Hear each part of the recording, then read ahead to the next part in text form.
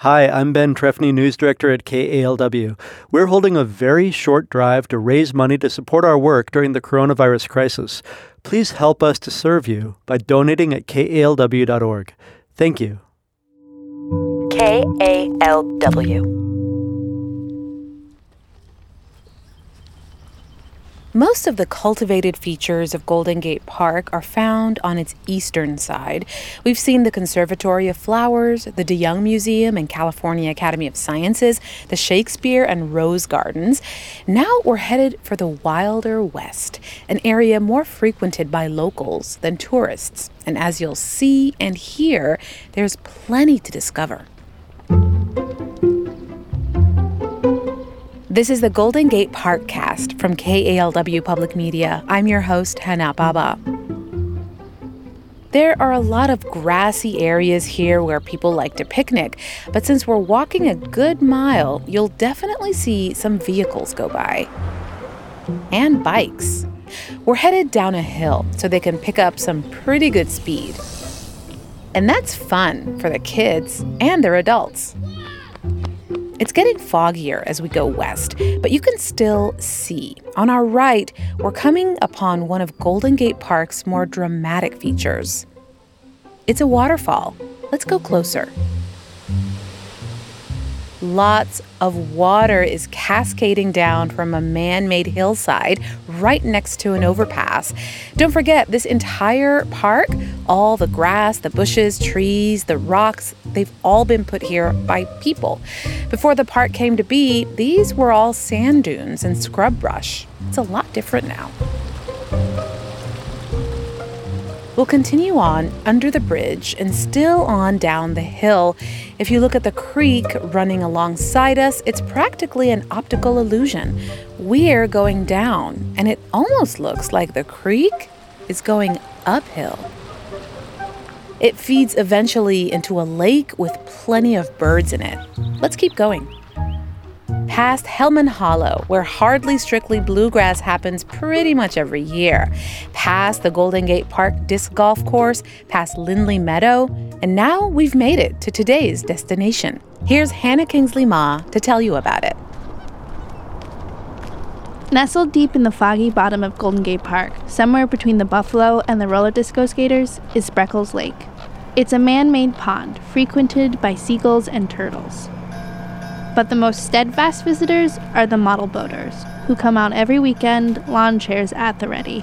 My mother used to bring me out here to visit the Japanese tea garden, and as she had to pay a penalty, she had to bring me by the lake, and I saw all these old-timers sailing their boats, and I became fascinated by it.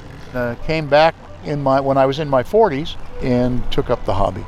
That's Jim Forbes. He's been the Commodore of the San Francisco Model Yacht Club for the past 2 years.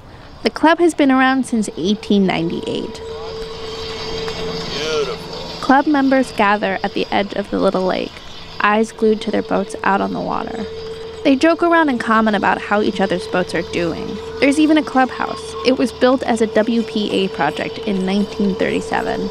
My name is Don Chuchi, and I've been a member of the Model Yacht Club since the late 60s. Wow, so you've been coming here for a long time. An awfully long time. Just ask my wife. Chuchi's boat is a fancy yacht shrunk down to Barbie size.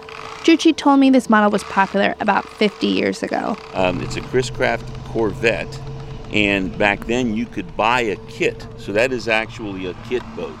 But over the years it fell into disrepair, and the hobby shop that I normally deal with was going to dispose of it in a dumpster, and I happened to be down there, took a look at what was left of it, and took it home, and I've been having nothing but fun for about the last 3 years with it. So, what do you like about this boat?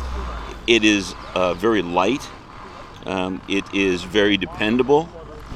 You can come out here and just put your battery pack inside of it and sit down in this easy chair here and run it without any problems, typically without any problems.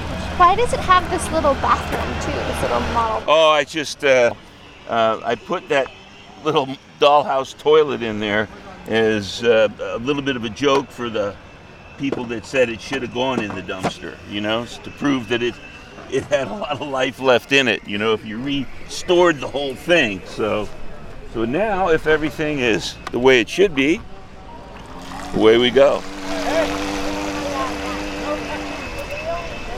A few feet away, I meet Dave Gallagher. He asked me to take a video on his phone of his boat in action, him wielding the remote control.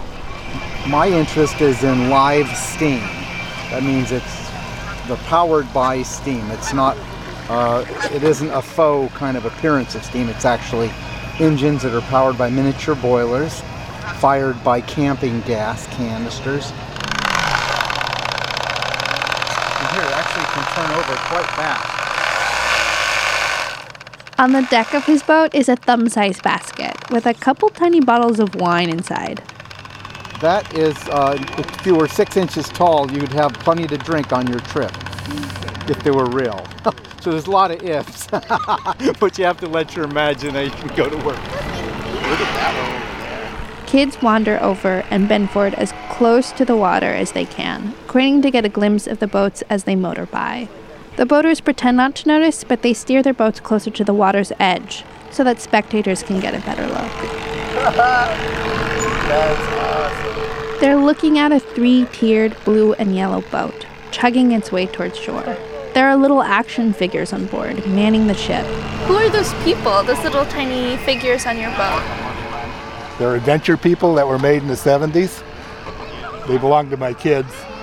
And I just raided their toolbox. They're older now, of course.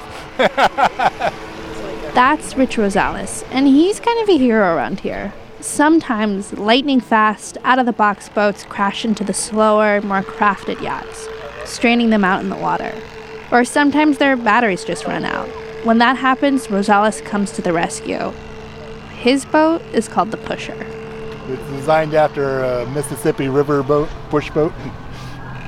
It works very well. I rescue 3 or 4 people every weekend. Now, Rosales isn't actually a member of the Model Yacht Club. I belong to the Irregulars. Can you tell me a little bit about the Irregulars? They're just a bunch of guys that don't want to join the club. But we come out here every Saturday, Sunday, whatever, and just not interested in, being part of I call it the grumpy old man club. And so you've created a non-club club. Yeah. They actually, the club gave us the name Irregulars. We didn't make that up.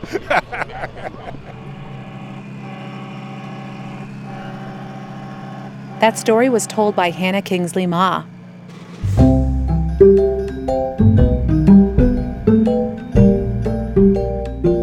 You've been listening to the Golden Gate Parkcast. Next time, we're going to check out a different kind of cast. I walk my dog around here, and I saw that they had free lessons, and I just love the space. It's a very zen experience. Where are we going? We'll find out when we take you there next time on the Golden Gate Parkcast.